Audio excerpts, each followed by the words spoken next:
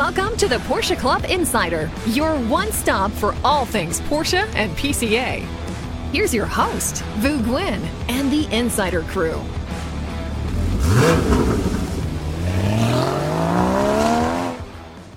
Welcome to episode 78. We are at PCA National Headquarters. Around the table, we have our usual cast and crew. We have Damon, Manny, myself, and of course, at the controls, we have Robert Forsyth. We have a lot to go over today because we've done a lot of car stuff in the past 48 hours. Busy week. Busy weekend. For myself, we kicked it off with the local car show at Mikey and Mel's, and then I got to do what is really a wonderful Chesapeake region tradition, and you've been a part of that for quite some time, Manny, and that was the Chesapeake Crab Feast. I think Bob and Gutierrez and I have been doing this show for over 25 years. And for those listening, the show isn't really a show. It's we walk around and we pick some funny things on cars that we've noticed, and then we give funny awards. Because years ago, we did a crab feast, and they held a concours, which was kind of funny because for Maryland crabs, your hands get very dirty because there's a lot of seasoning on there, and the last thing you want to be doing is touching your car. But that's what it was, a concours, so people are rushing to prepare the cars. So over 25 years ago, we changed it to a fun type of car show. And so you first walk out, you're thinking these cars are way too clean, they're too perfect, we're not going to find anything. But as you look inside, you always find something. One of our members asked us, does any other region do a crab feast like this? And I don't know that I've heard of any, but it's an amazing tradition. One, because it's Maryland crabs, and the place where Ron and Linda Gordon and Ellen Beck and Bob Gutierrez get these crabs and steamed shrimp, they're delicious. They're amazing. Yeah, you can find them pretty much anywhere here in Maryland. Yeah, but not everyone makes them the same. Yeah, everyone makes them the same. There's different quality and different size crabs. And I mean, honestly, I think everybody eating that day kind of hit the wall within half an hour. There's so much shrimp food. Was huge. Yeah. And each of us are assigned either an appetizer or dessert. So then once you're done with the seafood, you go to the tent and there's tons more food to eat. And surf and turf. Oh yeah, it's amazing. It's amazing. And I do like what Manny and Bob do is the fun with the car show is it's not about and the people have no idea what the categories are. So I think you gave someone the dirtiest car or the car with the craziest shag carpet. My favorite was it was an SC. It was really good shape. It got our attention. We have beautiful interior, and it had a Clifford alarm, which got our attention. I remember those. But Dan McNally was one of the judges. He goes, oh my God, he goes, there's a MapQuest printed out. How to get here. People still use MapQuest. And that's what we joked. We said, just because you have a car from the 80s doesn't mean you have to live in the 80s. Does the MapQuest website, is that still a thing? It must be. I think it is. It's still a thing because he used it to get to the crab feast. No, it was current. It wasn't. If it was old, I'm thinking you must not clean your car out because that's a decade of a piece of paper. So. But it was current for him to use to get to the crab feast?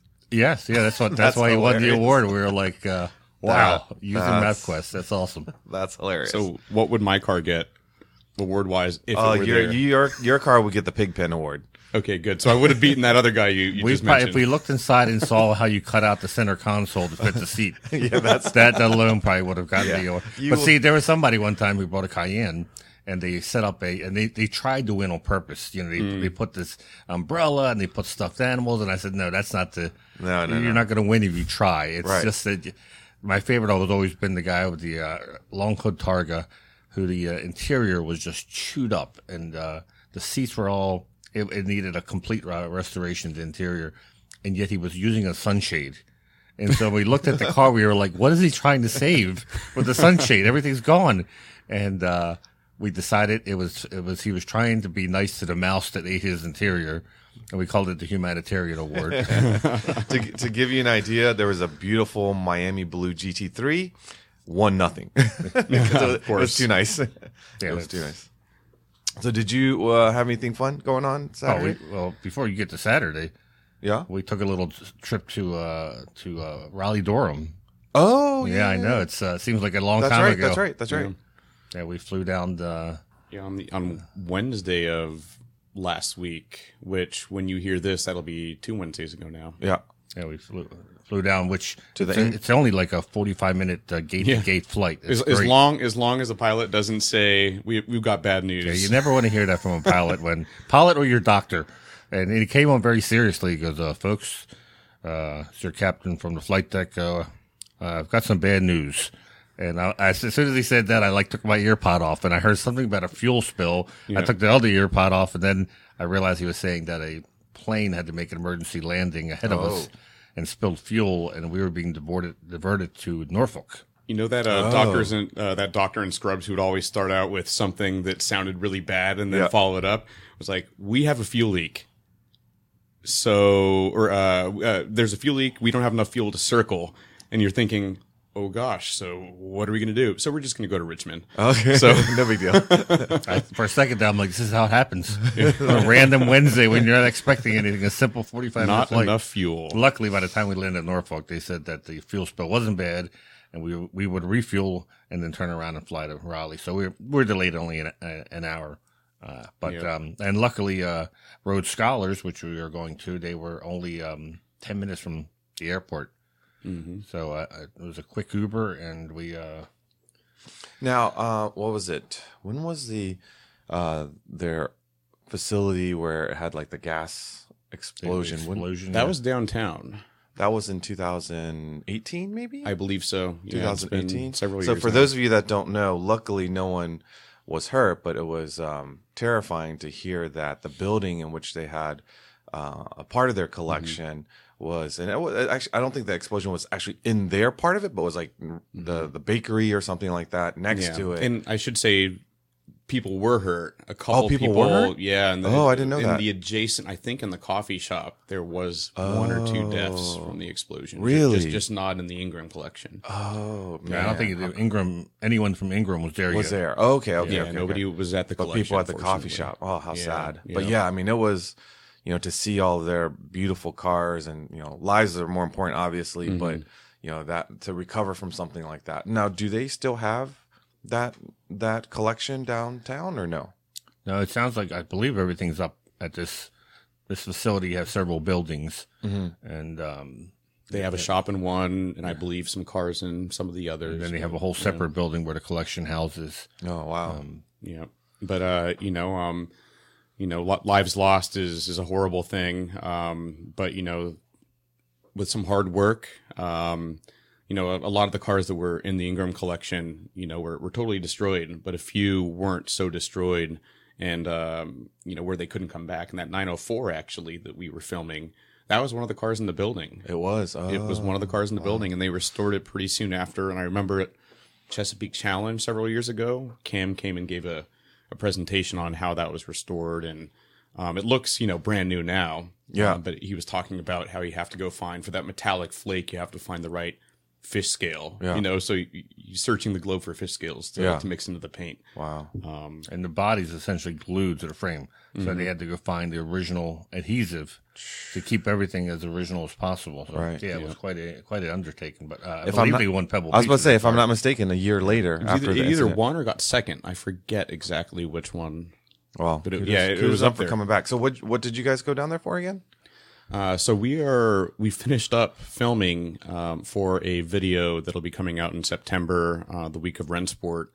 The theme being Giant Killer to Giant. Right. Porsches from first Le Mans win to winning overall in 1970. And Cam Ingram is such an expert. I think many would agree on all of Porsche's historical cars, but we were focusing on post 356 SL. So starting with the 550. And we covered the 911R, sort of an outlier, since I don't believe it ran at Le Mans, but, all those prototypes up through 67. Yeah, it was, obviously he knows even the chassis numbers, the history on the cars. Yep. So, he was, as soon as we started discussing this project, he's the first person that came to mind because he's so knowledgeable. And it's hard to find people who actually race these cars in the 50s now. Mm-hmm. It's even Alwyn Springer, he didn't start until the 60s, the mid 60s. So it's good that Cam has spent so much time restoring these cars that he's a wealth of knowledge. Yeah, and it's a family affair, obviously. Mr. Ingram, Mr. Bobby Ingram, and him, Cam and Rory, and yeah, it's they're very well respected in the industry, and the amount of knowledge they have is unsurpassed. Yeah, and we saw some possibilities for other panorama stories or videos. So he took me over while Damon was filming the cars after the interview. He walked me over to the collection, the family collection, I guess you could call it. And, he was pointing out a lot of cars and their stories, and they were great panorama stories. So, and projects they're working on currently right now that would be, they restore, I think he said 2 or 2.5 cars a year. That's what they average.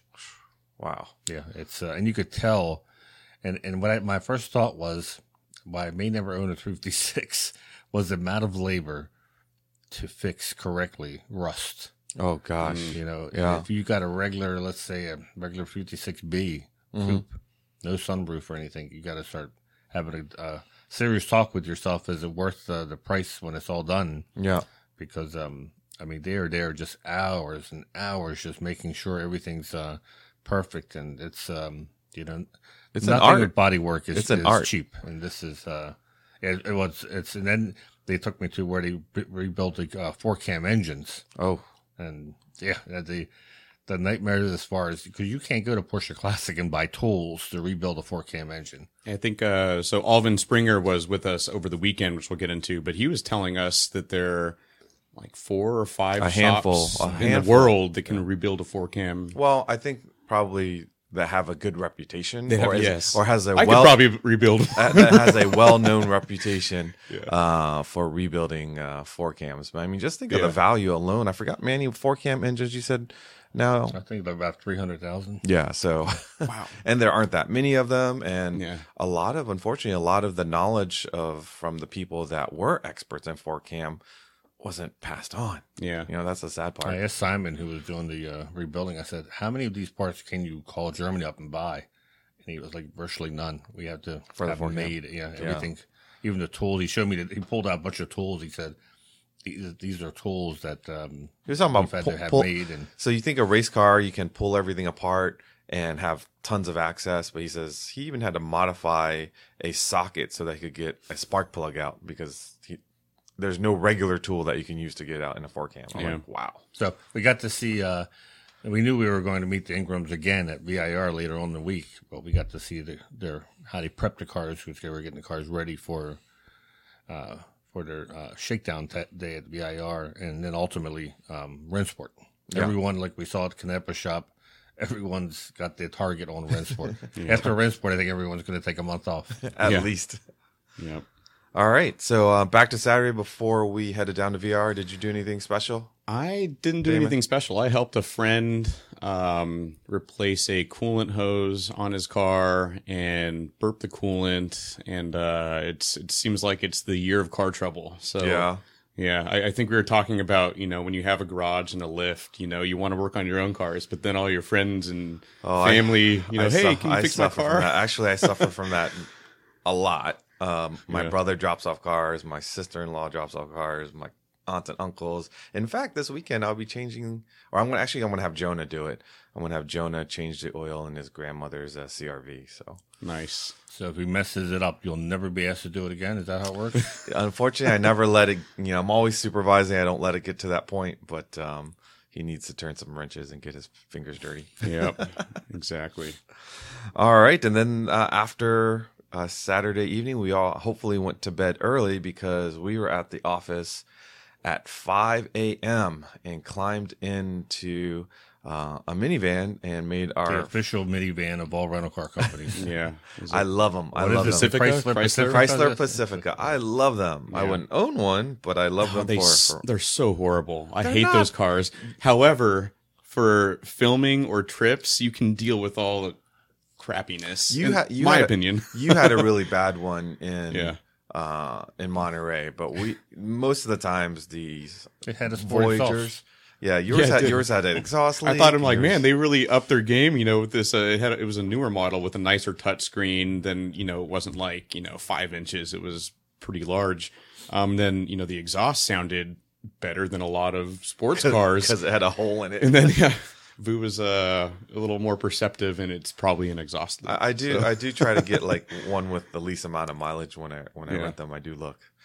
But so we piled in and did what 5-hour trek to VIR from here. Yeah, that early in the morning. It was on a Sunday. There was very little traffic going through Washington D.C. Yeah, so the seniors of the group made the drive down, and They stayed awake. Yeah, so I did about an hour and a half or so, and then Manny, he was wide awake, so he drove. And our two young ones were hanging in there in the back, Sleeping and reading the I Economist. don't know if you can see that, Damon. But they had a surfboard between them, so it surfboard. was all good. No touching. Yeah, but it was pouring down rain, so we were wondering, man, what will happen with the race? But thankfully, when we got to VIR for race day, it was actually pretty clear. We timed it perfect because it didn't start pouring again until after the awards ceremony. Yeah. So why did we have a surfboard going to VIR? Because it was raining so hard. The Dan River is right next to the track. So at I forget which parade it was. I think it was our Boca. It was Boca. Boca So Parade. 2019? At Boca Parade, Porsche Cars North America had a beautiful display with surfboards and such. And there's this is the Salzburg liveried surfboard that we have on display at the office here. Oops, sorry. And so they are building a special car that will be at Rennsport Union 7, and they wanted the surfboard to be part of the display. Oh, nice. So I've never shipped a surfboard, but Did I you was ask him what kind of car? no, I didn't. I just asked for the surfboard. What am I- Well, that should be an exchange for taking the surfboard. You got to tell us what you're bringing. So I was like, well, it sounds like an easy request, but shipping a surfboard is not exactly. I don't know how to do it. So I was thinking we would just fly it down, right? And then Kathy Lee from Porsche Cars North America, she was going to be at VIR. So I said, well, if we can take it down to her, then she can put it on the plane when she gets home. Because when we travel, I often see skis and stuff like that. And I figured the plane would be the safest way and the quickest way to get it down there. It is. I bought a surfboard in Hawaii years ago and just took it on the plane back. Yeah. So this should be fine. Yeah. And it worked out fine. I was a little nervous, but as soon as she landed, she called me and she said, made it, no problem. So I'm picturing Kathy with PCNA, down in Florida on the waves surfing right now. No. Maybe not right now. It's probably a little bit. No. I think the hurricane's coming through, but yeah. I'm sure they're going to do some sort of Salzburg livery, some kind of car, and have that on top of it. Mm-hmm. That'll look cool. Yep. All right. So once we got down there, PorschePlatz was already popping. They were open, I believe, Friday and Saturday. Yes. So we were there Sunday. Shout out to all the Zone 2 volunteers, Lynn Friedman, and of course Kathy Lee. They had everything pretty much set up. For those that don't know what a PorschePlatz is, maybe Manny, you can share with them what goes on there. Well, it's a great benefit of membership.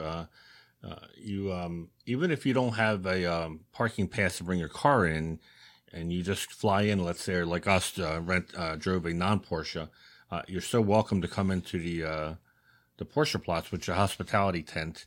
They usually have soda, water, no food, but soda, water. They have plenty of seating. They have TVs that show the race. They do presentations, which means they always bring the factory teams in to talk. They usually bring Michelin engineers to talk about the race. They'll bring IMSA safety officials to talk about what they do.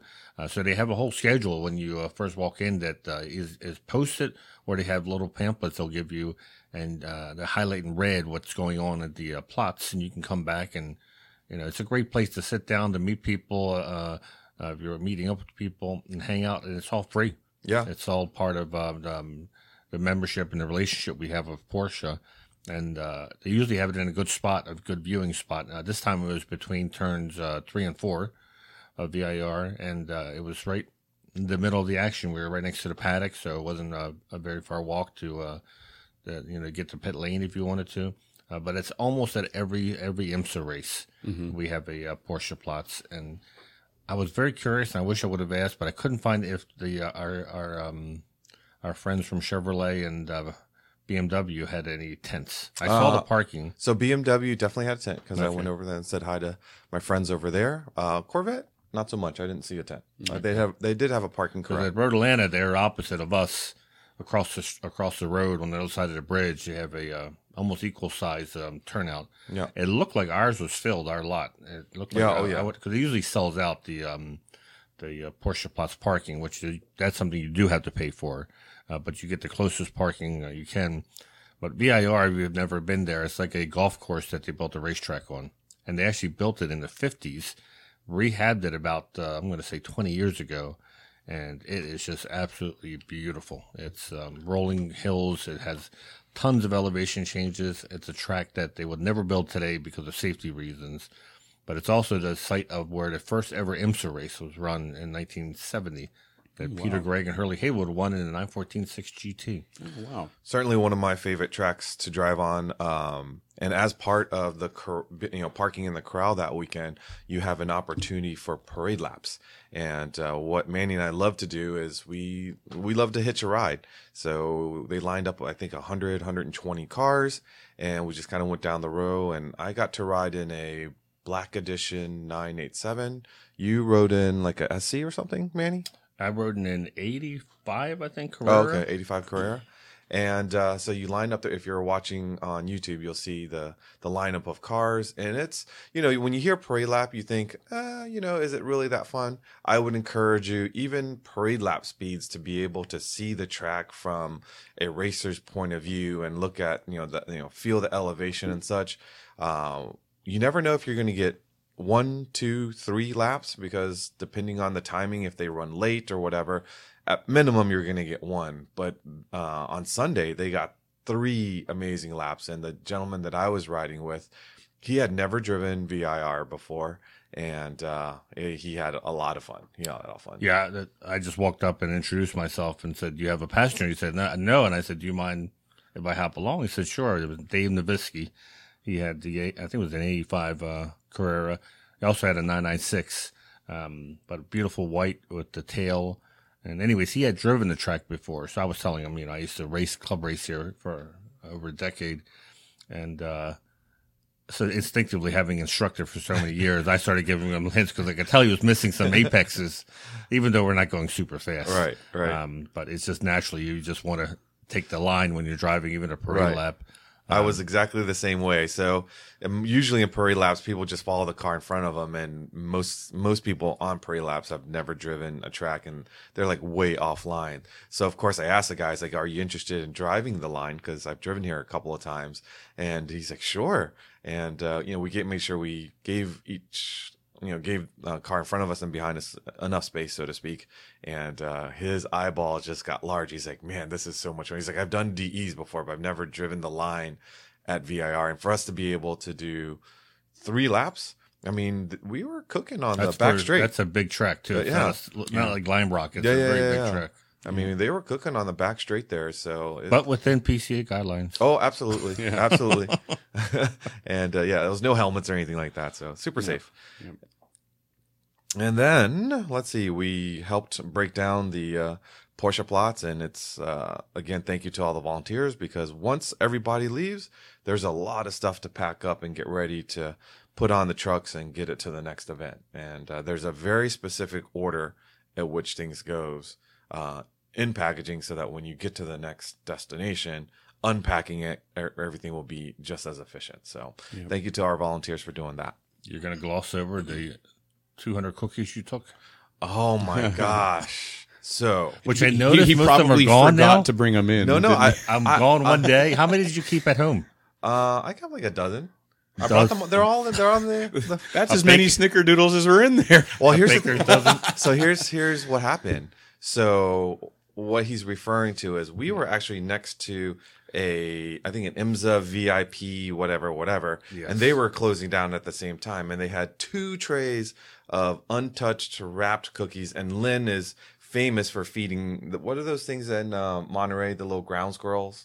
The chipmunks. The chipmunks in Monterey. So she's always like, we don't like things to go to waste. So she comes over with 2 trays of cookies. She's like, you're our ground squirrels, so figure out what to do with these. And of course, I'm not going to say no. And once, especially when I took one to try, they were like delicious cookies. So we transported them back, and then not last night, but the night before. I put them in Ziploc bags and brought them into the office. They were going to throw away a lot of fruit too. I know. I felt bad about that. I felt bad. There was so much food that they were throwing away. Ugh. Like Don saw me eating blueberries. He goes, "Where'd you get that?" I go, "From the trash." And he looked at me. I'm like, "No, seriously." I said, "They're untouched." They're it wasn't in trash. plastic They containers. were putting it away to be taking it away, not like you weren't going through a dumpster.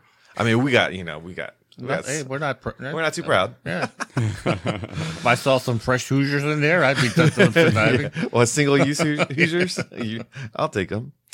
But really, the opportunity for us to come down there was to be together with the Ingrams and the Ingram Experience, and maybe share with them what the Ingram Experience at VIR is all about.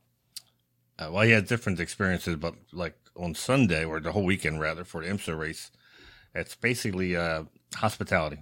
It's if you want to experience a race at a higher level, then you spend a little bit more, and you're treated like a VIP, first class. They take care of. They rented the whole South Course building, which is a pretty sizable building, which had great views from the second floor. They had lounge chairs set up with canopies in the shade, their own parking, and they had speakers coming to the building. They invited Alvin Springer, who's the co-grand marshal for Rennsport Reunion, him and his wife Yolanda, to the event, and they stayed, and he gave us some talks about his career in motorsports.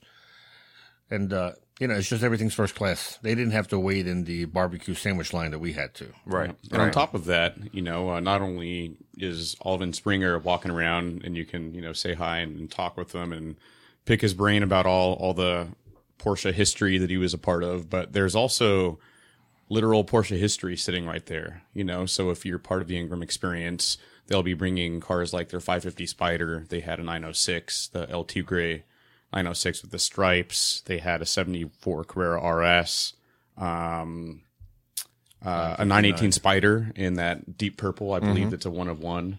So there's a lot there. Viola Metallic. Viola Metallic? Yeah, That's I the think one that when Bob Ingram made that color up, and it was his color for a whole year. Yeah. Yep. So here's the thing with VIR. They have beautiful accommodations like hotels, and even we stayed. Manny had a great idea because we stayed overnight on Sunday, and he said, "Why don't we stay at the track?" And I've stayed at the little rooms above the garage right on the front straight, but it was very, very, very basic when we stayed probably a decade ago. And the prices were actually very reasonable because it was Sunday. Everybody was leaving and it's basically empty. And they've actually upgraded it. So it was really nice. And we did what we did back in the day. Like we bunked up. He had a bed, I had a bed, and you and Boggs shared a room. But it was really nice accommodations in that sense. But unlike other tracks, there aren't a lot of hospitality buildings at VIR. So this Ingram Experience, offers that for someone that has been to, say, Daytona or Sebring, where there's just lots of buildings where you can have air conditioning, you can still see the track, and have a more upscale experience. So I think they're tapping into something that's probably going to be pretty popular. Oh yeah, Rennsport Reunion. Everyone wants hospitality. Right. They want to pay extra for the experience, and that's part of with Kathy Lee and Philip that type of marketing they do is it's just more than the cars, it's the experience. So, and they also do track days. So it's very limited, obviously, the amount of cars that are in. So you're also treated VIP at the track day. So if you're willing to spend more and that's what you're looking for, then they fill that need. And the whole reason why we were there is Rory reached out to us. They've got to do a shakedown on a number of the cars that they're taking to Rennsport. And it makes sense, but you don't really think about it, right? Like all these cars that are coming to Rennsport, a good number of them have probably just been sitting in a collection and not necessarily been driven and tested and such. And you don't know what's going to happen when you kind of waken these cars up. And you don't want to be the first time you wake these cars up when you're at Rennsport. So smartly, they are doing that, or they were doing that at VIR. And guess what? Things came up. Like they didn't, they had to tweak the idle, or they had a wheel bearing they had to tighten up, or something. And I think smartly, that's a great way to prepare for such an amazing event at Rennsport, is to do the shakedown on all these cars. Yeah, Joe, legendary Porsche factory driver, former Porsche factory driver Joe Buzzetta, his son was there to drive an Elva Porsche that his dad drove back in the day. His dad, when he drove it, had a 4-cam flat 4, but it had a flat 6 this time. But this was the first time Buzzetta Jr. had driven it. And in the wet. In the wet when it was raining. Okay, this is a 985-pound exactly. race car. Let's set the stage for people that are listening. What an Elva Porsche is. Yeah. This thing is barely larger than a go-kart. I mean, it really is. Well, it's a little bit bigger than a go-kart. It's like a 550 Spider. 2 go-karts. But it originally, like Damon said, it had a 4-cam, which was 190 horsepower. Now it has a flat 6 2.7, so it's pumping a lot more horsepower. And back in the day when it had just the 4-cam, it was devious. I mean, if you read the history, there were the factory drivers from Germany who drove it once and said they'll never drive it again. That they would rather compete in the fatter RS60s than risk their lives in this That's car. funny to say that an RS60 is a fatter one, because an compared RS60 to the Elva. Compared to the Elva, it certainly is. So but Elva was the chassis was a British manufacturer, and it was very lightweight, and supposedly over a couple beers bench racing, some people had the idea of, hey, let's take this chassis and stick a Porsche engine in it, and that's what they did, and it became for people who could tame it. It was a very competitive ride, but it was a long way to get there, and I think his son was discovering that, because I can only imagine how scary that must have been to drive, because you have no PSM, you have no safety features in that car. And not only that, your behind is literally, 3 inches off of the ground, so you know how when you're low, things just seem that much faster. Lightweight car, tons of horsepower, your behind is on the ground, and you're on a track like VIR, like that. Yeah. Oh, and by the way, it's raining. That's got to be terrifying. So it's raining. He comes in. There's some problem. The caliper stuck or something. So they the mechanics that Road Scholars had brought jacked the front of the car up. And they're looking around, and they figured out it was the front left wheel was sticking, and the wheel bearing. The wheel bearing was loose, and it was pushing against the caliper. And it was that wheel was wiggling like at least an inch in either direction. Yeah. And so I'm thinking, oh my God, and he was out there doing that in the rain for the first time ever, and probably a car that's worth hundreds of thousands of dollars. But so it's one of a kind. I mean, there's not many Elva Porsches around anymore. So they lifted the bodywork off, and so we were able to get a look at what are the bones of this car.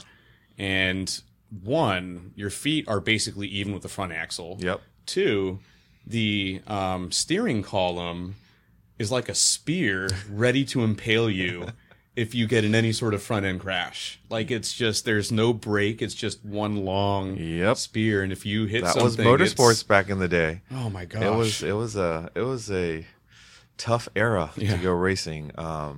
We try not to talk about that when you look at the car, especially when the driver's standing there. Yeah. But Manny was kind of in his element, because I will be honest, a lot of these cars, I know what they are, but I don't know the history of them. And it was awesome to have Manny walk us around and talk about, I knew it was a 4-cam, but I didn't realize they put a 6-cylinder in it. I didn't know that, and Joe Buzzetta, I remember seeing him. I probably have his autograph from one of the Rennsports. Oh, really? Yeah, he was a factory driver, American factory driver for 4 years, from 66 to 70, or late 69. And, he went from driving, he drove everything. And back then, everything that was put in front of him, he would drive. While that wasn't his only career, he was opening up car dealerships in, I think, Long Island. And so he was very well known in the American racing scene, because he was such a good driver. And I looked at his son. I'm like, you look just like photos of your dad. Really? Oh yeah. I mean, you would have told me that was Joe Buzzetta, I would have to process the fact that he should have looked a lot older from what I remember seeing him like 20 years ago at Rennsport. But and I remember he seemed to love to have a great time. The father, people remembering. You could hear everybody saying, "I saw you race at Bridgehampton. I saw you race here." So it was pretty cool to see that little bit of history come back to life. Mm-hmm. So you actually was probably very excited for one car that you thought you'd never see, and you even brought your little model with it. Yeah. Yeah. The 906E, which E is for injection. Robert, Rose that's Scholar, the black and yellow car, Robert. the Rose Scholars restored, and it was on the lawn of Pebble Beach a week prior, and then here it was in front of us at the track. It was, and if you're watching the YouTube version of our podcast, that is all tape. Yep, and that's Not paint, it's all tape. That's how they did it. And that's and they did that because they actually just happened to have black and yellow tape, on the toolbox. And this isn't Road Scholars. Road Scholars is copying what they did back in the day. Yeah. I mean, it's not like they had a computer and designed some kind of fancy, livery. They said, we've got black tape, we've got yellow tape. Let's make this happen. And honestly, this car would have been what year again? That would have 67. 67, man. It looks so cool. It looks very much, those of you, this might be before Damon's time, but remember Racer X from Speed Racer? Mm-hmm. Like, I think if Racer X was to drive a car or drive a Porsche, that would be Racer X's Porsche. Oh, there's the volunteer crew. Yeah, it was very cool because, like I said, I bought that model, I think 20 years ago, and I didn't even know the car existed anymore. But I remember seeing photos of a race, and the whole purpose of that livery was to get attention, which they did. It certainly does. And then hearing the history of it, which I wasn't really familiar with the history, but how it went to South America after it ran in Europe and won the South American Endurance Championship under the same livery. So The tape lasted that long, huh? I asked them when you restored it, I said, did you have to go find the exact tape? I mean, because I know Road Scholars, and they will fly to Germany, and how many times it doesn't matter to get the right information and to recreate everything the way it was originally. Mm-hmm. Yep. That's so cool. Now they shook that car down. I was too far in the back of the parade lap, but that car I think was one of the 4 or 5 cars that led the parade lap. So they did 3 laps at VR in that thing. But what I was really impressed was Cam was really shaking down the 904. Yeah. Yeah. In the rain. Again. And he was not like, just putzing around. Like he was, the thing about where we were in the back straight. And if you know VIR, there's a couple of hills at the end of that straight. And because these cars are mostly unmuffled, you can tell when a driver lets up. Yeah. And he did not. I mean, he was from Oak Tree all the way to the second, the braking zone. I mean, you could hear he was just on it. Yeah. That's awesome. Yeah, it was. And what struck me was, and it encouraged me to start writing an article. I wrote an article about how to tell a replica speedster from a real one. And that article has been requoted so many times. And I'm going to do one for about the 904. Oh, that'd be cool. While 904 replicas aren't as plentiful as speedsters, they still pop up, and we have one in our region that Chip owns, and it's a beautiful car. Whenever it comes to Cars and Coffee, people just gather around it, and it's funny because a lot of people come up and they go, "I've never seen a real one," and I always got to say, "Well, you still have it. You still have it." Is that one of the Beck replicas? Yeah. It's a Beck, Which I have to say, I think they lengthened the wheelbase slightly and make it wider. Widened it. You can tell when I was looking at the Ingram's 904. Yep. I said, I'm gonna get the measurements. I'm sure they have it online and see, because I remember Chip telling me they make it wider and longer so it drives better and is more comfortable. Yeah. And it still looks really good. No, I mean, unless it's parked next to one. Then that's when you can really tell when they're parked next to each other. But I told somebody, I said, Beck's 550 and the 904 are probably the only 2 replicas I'd ever own because they're so accurate and well done, and much less expensive than the real thing. But having the real thing in front of us at VIR was really special. And like you said, watching Cam get in there in the rain, and I asked him, I said, "What about the tires? Are they, because you hear that these vintage looking tires have modern rubber." And he was like, "It's still really scary." He said it's very narrow. It has huge sidewalls on it. And he says it folds over. Yeah, he said it's a lot of drifting to get around the corners. And holding him in place while he's drifting is the original seat. Yes. Remember, he took that out? And he took it out like you're taking a piece of bubble gum out of a wrapper. It's not latched into anything. It just sits in the little...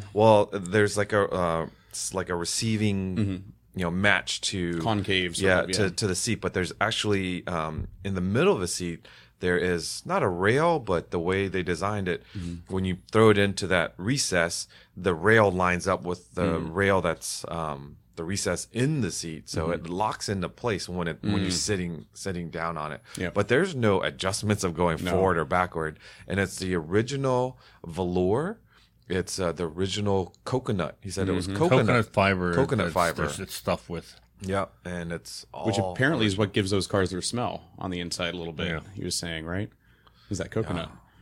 So I guess like when he was driving in the rain, yes, it had wipers, but defrost, he said it was like going up Pikes Peak because your windows was fogging up, and I guess he's using his gloves to That's even, heck, that's even with the old 911s. yeah, that's true. That's true. Yeah.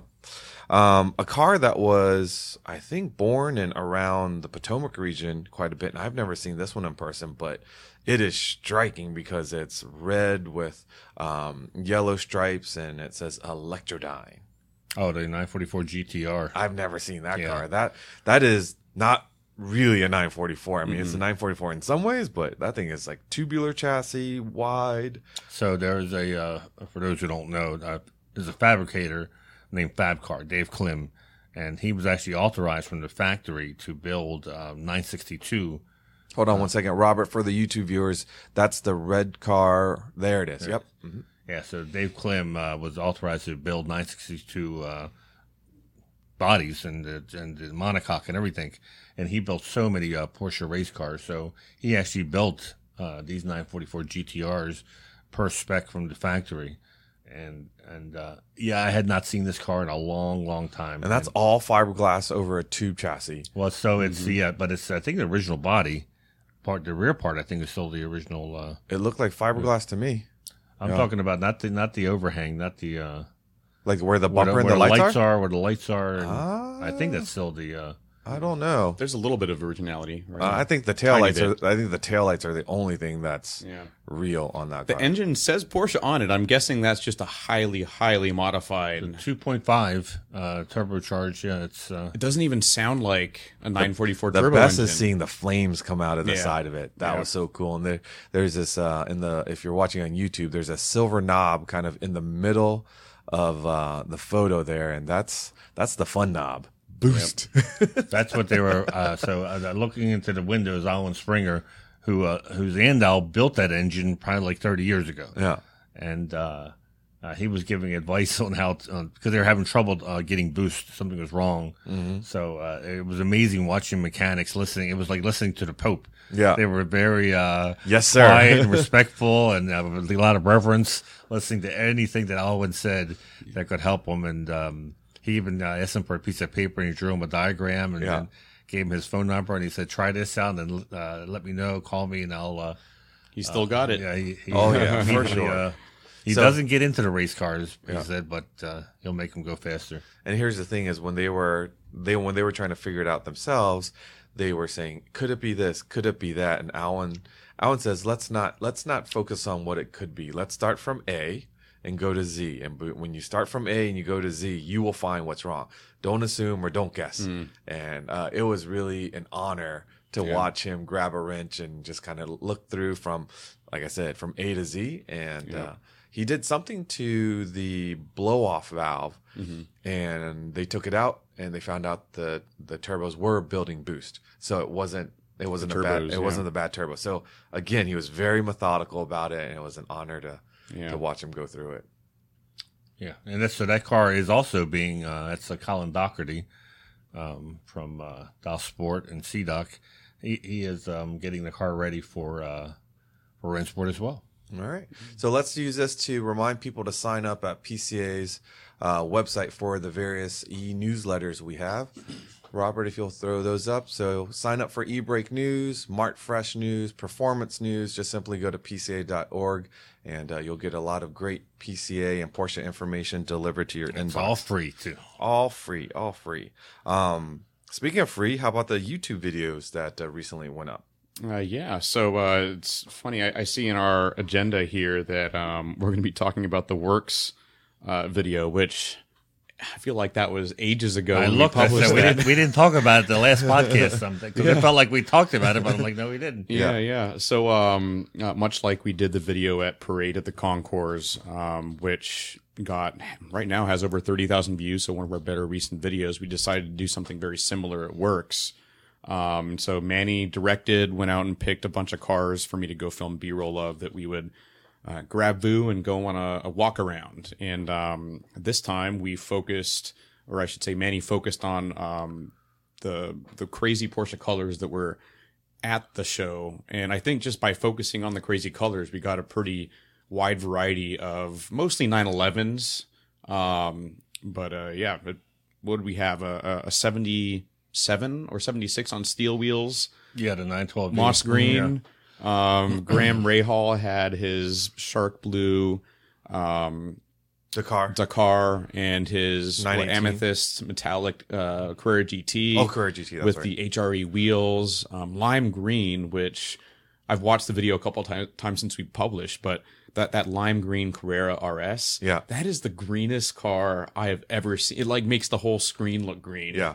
Like, so I want to thank you guys because for those of you that don't know, when we're at an event such as Parade or Works Reunion, we are really focused on running the event. And in order for us to do a video like this in the middle of it all, Manny and Damon go through a lot of planning to go pick out the cars, kind of set the stage. And then luckily for me, and Damon has to do a lot of B-roll. Took a little longer than I thought it would. In hopes that later when he edits, he'll go, did I get that shot? Did I get that shot? Exactly. And more often than not, he does. And, they pull me off stage and we really shoot this in not even 10, 15 minutes. Yeah. But because all the preparations they did with it, it comes out to being something that hopefully you enjoy, because the whole idea why we do this, or the reason why we do this, is because we know not everyone gets to our events, but you can get a little bit of a feel and flavor and highlight of the event. And I think that's why it's so popular, right? Because people, I heard about Works Reunion, but what was there? How is it different this year, and all that kind of stuff? I like to think it's my video skills have gotten better, but I've got a feeling it's the substance of the. No, it is. Your video skills have gotten better because you're planning more. You're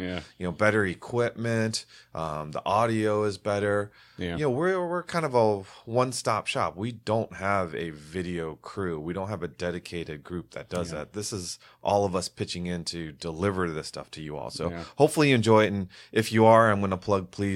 We're almost to 80,000 subscribers, and of course, we're heading to 100,000. That's our big goal. Because then we get the official YouTube plaque. So hopefully we'll get there soon. But each and every one of you can help us get there. We actually passed a pretty big milestone 3 days ago. 10 million views on our channel since, what was it, February 15th, 2010 is when it was started. Wow. 10 million views. Very cool. So you also threw up a 1 mile review. I think it was a 997. Yep, 997, 2011, so 997.2, the facelift, mid-cycle update car, 2011 Carrera 4S, and 997.2s, they're great cars. If a lot of people think they're the sort of the definitive water-cooled 911 when it comes to size, to shape, the controversial headlights of the previous generation, and the 997.2 does all that, but then takes the engine. Porsche took the engine and made a lot of improvements to it to increase reliability and make a little more power. And what's crazy is I drove several 997.2s and one early 997 that day. The Carrera 4S has like some sort of a special sauce. And I've always heard that about the Carrera 4S, starting with the 996 generation. Like you would think all-wheel drive 911 is not the one you want for performance. And granted, I didn't have a very twisty road or many turns at all, but you can just feel it. It's tighter. It doesn't feel all-wheel drive. It feels rear-wheel drive, at least in the situations I was driving it in. It's just a really solid car. And, you can't go wrong with one of those. And if you're considering a Carrera S, don't rule out a Carrera 4S of that generation, because you might be surprised. It's not like I think the 964 Carrera 4, maybe the all-wheel drive system wasn't quite as performance-oriented as the 993 and later models. And you can definitely tell. The 4S is a special car. What's interesting is we've talked about this quite a bit amongst ourselves here at the office. The 997.2s are really around the same price range of early 991s. Yeah. Why is that? And what would you buy? If you gave me a 991, whether it was a .1 or a .2, and put it up against a 997.2, and they were roughly the same price, and they were, let's say, the model that, like, Carrera S versus Carrera S, or 4S versus 4S, I would go 997. Really? To me, 997s, they're less rear engine feeling than the .1 997s, and even less rear engine feeling than the 996 cars.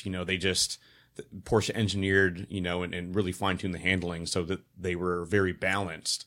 But as soon as you go from 997.2 to a 991, you realize that the 997 generation is very rear engine feeling, because after that they lengthened the wheelbase, I believe they widened the front track, so it's more of a GT really car. stable, and it's more GT car like. Yeah. 997.2 is kind of, for me, the last 911 that really has that mid-engine feeling, even if you're not pushing it really hard. How about you, Manny? I would pick a manual 997 over a manual 991. I would agree with that. Probably pick a PDK 991 over a stick shift 997. I mean, it's an incredible car, and I like small cars, and and Damon's right. The 997 is for a lot of people, the perfect size. I love it. I think it's perfect. But if we're talking the same price, like we started a conversation, that would be a tough one. The 992 interior, and we don't often talk about interiors. So nice, it's really nice compared 991, to. you mean? I'm sorry, 991. Well, interior. both 991 and 2. Yeah. Before I forget, so you mentioned, I forgot to mention that this Carrera 4S, this .2 was PDK. And as I had said, I'd driven other .2s with PDK. This one had Sport Chrono, or actually Sport Chrono and Sport Chrono Plus. It makes a huge difference with shift quality and shift speed with PDK on the 997.2 generation. And a car that doesn't have Sport Chrono, it shifts quickly, better than probably most dual clutch transmissions even nowadays, but you can tell Porsche's really moved on. But if you get Sport Chrono and you press the Sport or the Sport Plus button, totally changes the character. I don't think I would want PDK unless it had Sport Chrono from that generation. Interesting. So that's something to keep in mind as well. The 997 was still using a 6-speed manual. Yep, 6-speed manual. Because the 991 used a PDK manual essentially. Right. Yeah. As far as shifting and transmission, I love the 997 manual. I wish they would have kept that kind of feel on the 991 manual. Yeah, there's some trickery going on with the And the 991s. 991 introduces the 7th gear. Well, it's basically a PDK transmission for manual. It's And there's some electronic wizardry going on. So, because if you just took the PDK gearbox in a 991 and there was no, I'll just call it the wizardry going on, up and to the left is first, but, where second usually is might be fourth, and, second might be up over. I in never the top had the left. connected feeling. I didn't feel like there was a cable as I was moving the gears. It was more electronic. So Porsche does a lot of work so that, to make the PDK work as a manual. And so first is where it usually is, second is where I think it also depends on what you're planning to do with the car. If you're touring, you want to row your own gears and stuff like that. Like, I totally get it, but I'm tired of being I love the advantage of a PDK at an autocross. Like I listen to the PDK cars at an autocross and I go, man, I really need that speed. I really need how quickly they're you shifting. wouldn't base your car purchase on the one time a year that you drive 3 minutes. Well, the thing is, I have manual cars, right? But I don't have a PDK car, so I would like a PDK car, so I could have that experience at an autocross too. But it does great things as well. And like I said, I do love the 991 interior. I think the 991 exterior, although it's larger and and such, man, people are going to kill me for saying this, but I like the 991 look better than the 997. How could you? Come on. I know. Sorry. I'm sorry. It's just it looks more elegant and more modern, because it is. It is more modern. See that. But more GT car-ish. Yeah. Luckily, I don't have to make the decision because the way my garage is set up, I cannot take any bigger cars. Oh, well, you have what, like half an inch between cars? That's what I mean. I can't even take a 996, I think, because it's wider than my 964. You've put 3 cars in a 2-car garage. Yes, and it's only possible because it's a 914, a 964, and a 987 is a fat one. I think that would be a great video of seeing how Manny not only puts the 3 cars into a 2-car garage, but I still don't know how he gets out of the last car he puts in. No, that's easy. That's easy. Is it really? Sunroof? There's plenty of room. Oh. But my wife has her screensaver on her phone is the time that I parked. Like, I'm not lying. There was a 1/4 inch between each fender. Oh, jeez. And she almost had a heart attack. I think you could maybe less, maybe 1/8 inch. But the way I do it is I have a piece of inch foam in between the two, and that's my safety measure, my net, if you will. But I've done it so many times that Hey, it's not a big deal anymore. you got to do what you got to do to get those cars inside. Yep. All right. And thank you so much for getting PMB, right? the PMB video. So I went to visit Eric at PMB. I think I was taking Justine out to college or something like that. And PMB is they specialize in brakes. yeah. What does it stand for? I don't know, actually. That's I should. I did ask him, but I don't recall now. And actually, I believe it has to do with some sort of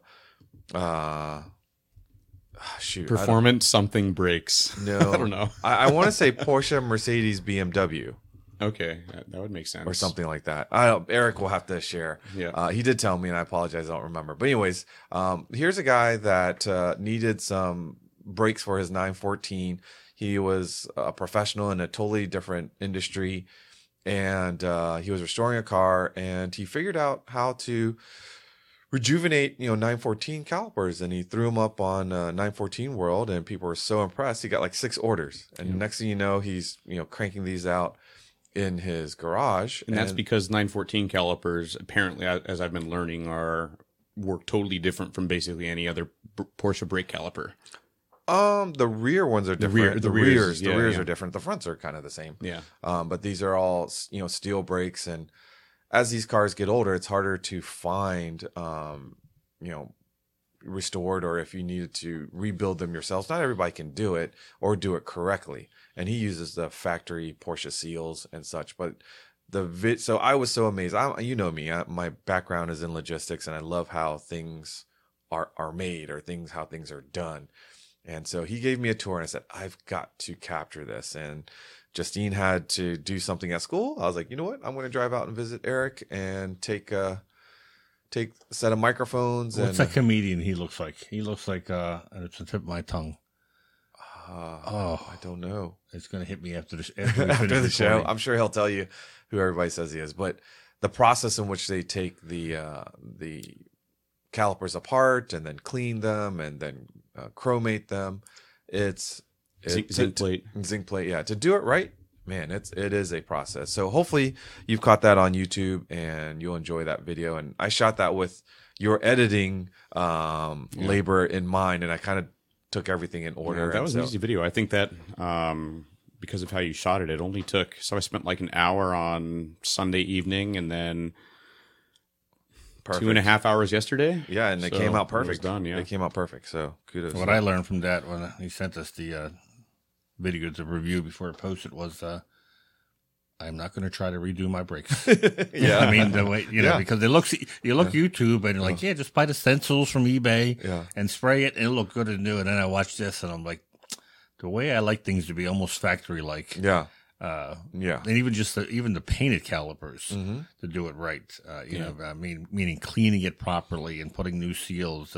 So one of the comments on YouTube was, how come you don't do core exchanges on the the Brembo, the aluminum calipers? And so the steel ones, the cores it's steel, it's usually robust and nothing has gone wrong with them, and they do core exchanges for those, but they don't do it for the aluminum ones, because the aluminum ones oftentimes maybe they did it before, they're warped, and they might send you out a perfect set and then you send them a junk set and then they got to chase that down, blah blah blah blah.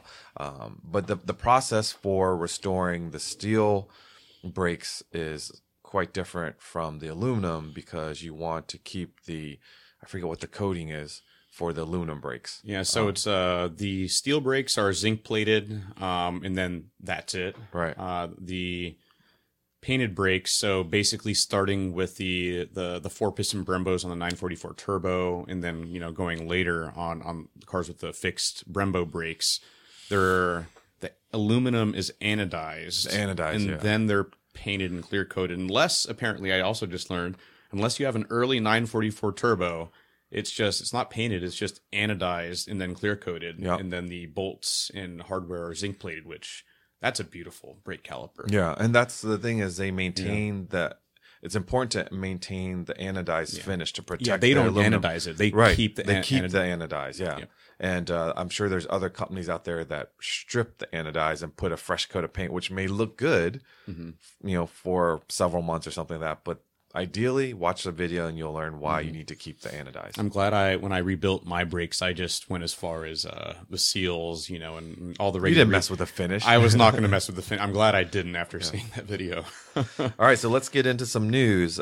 First news item we have here is Lightning McQueen and Sally are going to reunite. Yes, this made our events manager Melanie very happy, since she was hoping to have these at the PorschePlatz. But I think I told her, I said, someone from Germany heard what you were saying and decided they wanted that in the main paddock. I guess that's where it's going to be. But yes, they're going. This may sound comical, but it's actually really rare to have these two cars together in one place because they're owned by two different people. And so you're going to have Lightning McQueen and Sally Carrera. They're actual cars that were built based on the show.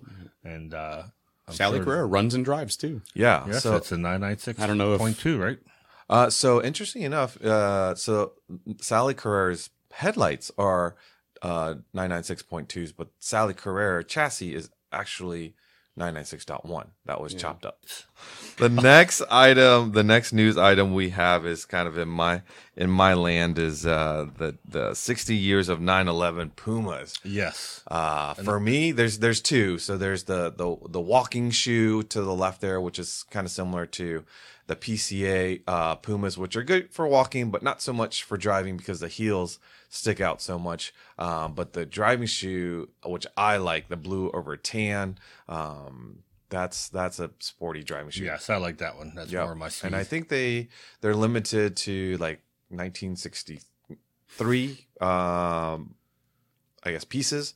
So they'll probably sell out pretty quickly.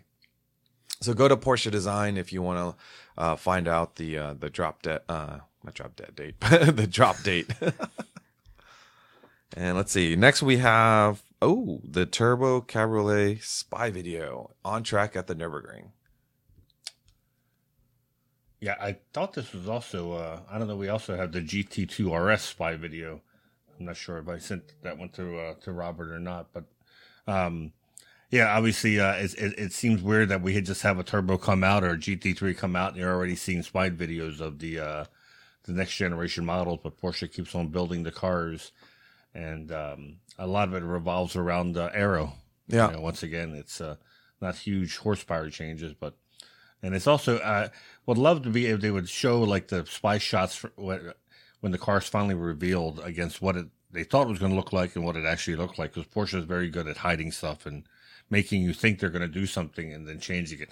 Although the wing on the GT3 RS for the longest time, everyone thought that was just a prop. Right. That there was no way they were going to put a wing that big, but they did. Yeah.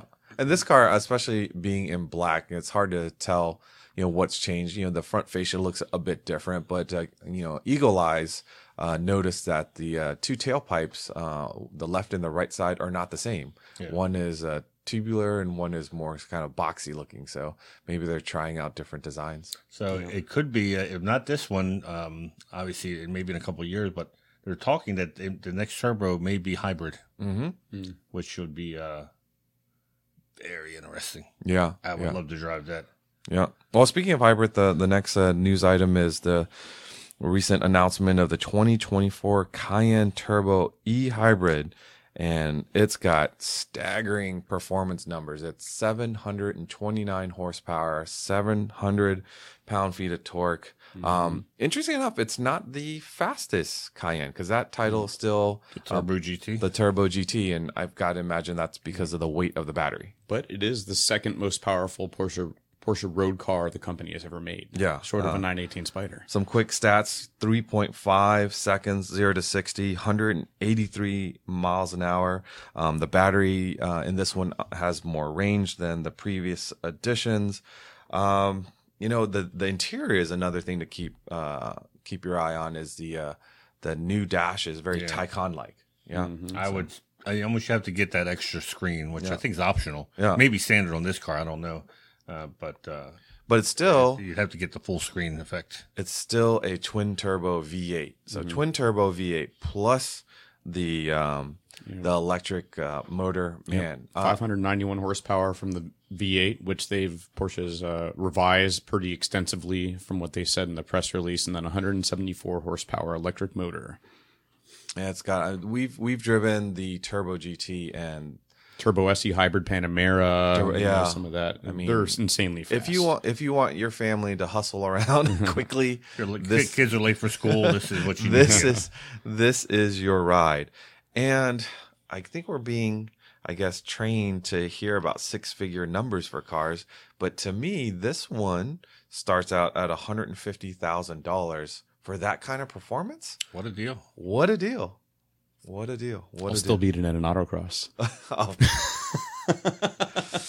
Yes. All right. So let's talk about some upcoming events. We still have, I think, we're going to have to close this out shortly, but we still have a few more spots for volunteers for Rennsport 7. Yes, and remember, every volunteer, all you got to do is work one shift, and you get a T-shirt that only volunteers get, and you get the event poster from Porsche in a tube. And what better thing to have the signatures from legends than the event poster? And we still have parade laps available? Parade laps are still available. We're getting ready to probably sell out of those, but it's Thursday and Sunday. They're still available. They're all in the morning, so if you're planning to leave early on Sunday, you can still get the parade laps done because they happen at 7:30. So we weren't delayed by any on-track activity. Maybe, hopefully no fog, but the on-track activity won't be delayed because we're the first ones out. And Manny, can you please reiterate, PCA sometimes is known as the Procrastinators Club of America, and we'll have some members calling up and say, hey, can we still get some corral tickets, or can you get my car in? And the answer is... yes, if it's for Rennsport 8. Rennsport 7 is sold out. It's been sold out for a long time. The corral tickets. My best advice is check the PCA Mart, check Rennlist, check Pelican Parts Forum. I've seen them for sale. That people, obviously, when you're talking 1,800 corral tickets, there's going to be people whose plans have changed. So I'm starting to see a lot more tickets, a lot more corral passes for sale. But when you buy the corral pass, make sure it's for your car. Because just because you have a corral pass, if you show up with a Cayenne corral pass and you're 911, guess what? You're not going to park at either one. You're going to be parking in general parking, which means outside the track, regardless of your corral pass. So make sure your corral pass matches the type of car you're bringing. But there's still plenty of tickets for general attendance, and you can park in general parking. Yep, plenty of tickets. I just wrote in a article for eBreak about 10 things not to miss or do. And the number one thing is as soon as Porsche announces the Rennsport Reunion app, which they think may come out the week before Rennsport, download it because that's going to be your savior for Rennsport because that's where it's going to be updated. Any schedule changes, what's going on, and there is a lot going on. As opposed to last time, this time they got the schedule broken down into the PorschePlatz, the Porsche Park in the paddock, on-track stuff. It is going to be like Disney World as far as so many things to do and not enough time. Speaking of not enough time, we need to sign off because we need to start cleaning this place for the open house, which also is sold out. So thanks for listening. If you aren't currently a PCA member and own a Porsche, head to PCA.org with your VIN and get signed up. If you're looking for a Porsche, check out our test drive program. All the resources will be available to you so that you can find the right Porsche. Remember to follow our podcast Instagram page, behind the scenes photos, videos, Porsche Club Insider, all one word. Again, please give us a like or comment. Be sure to subscribe on YouTube. And if you want to send us an email, send it to podcast@pca.org. Until next time, stay safe and we'll catch you down the road.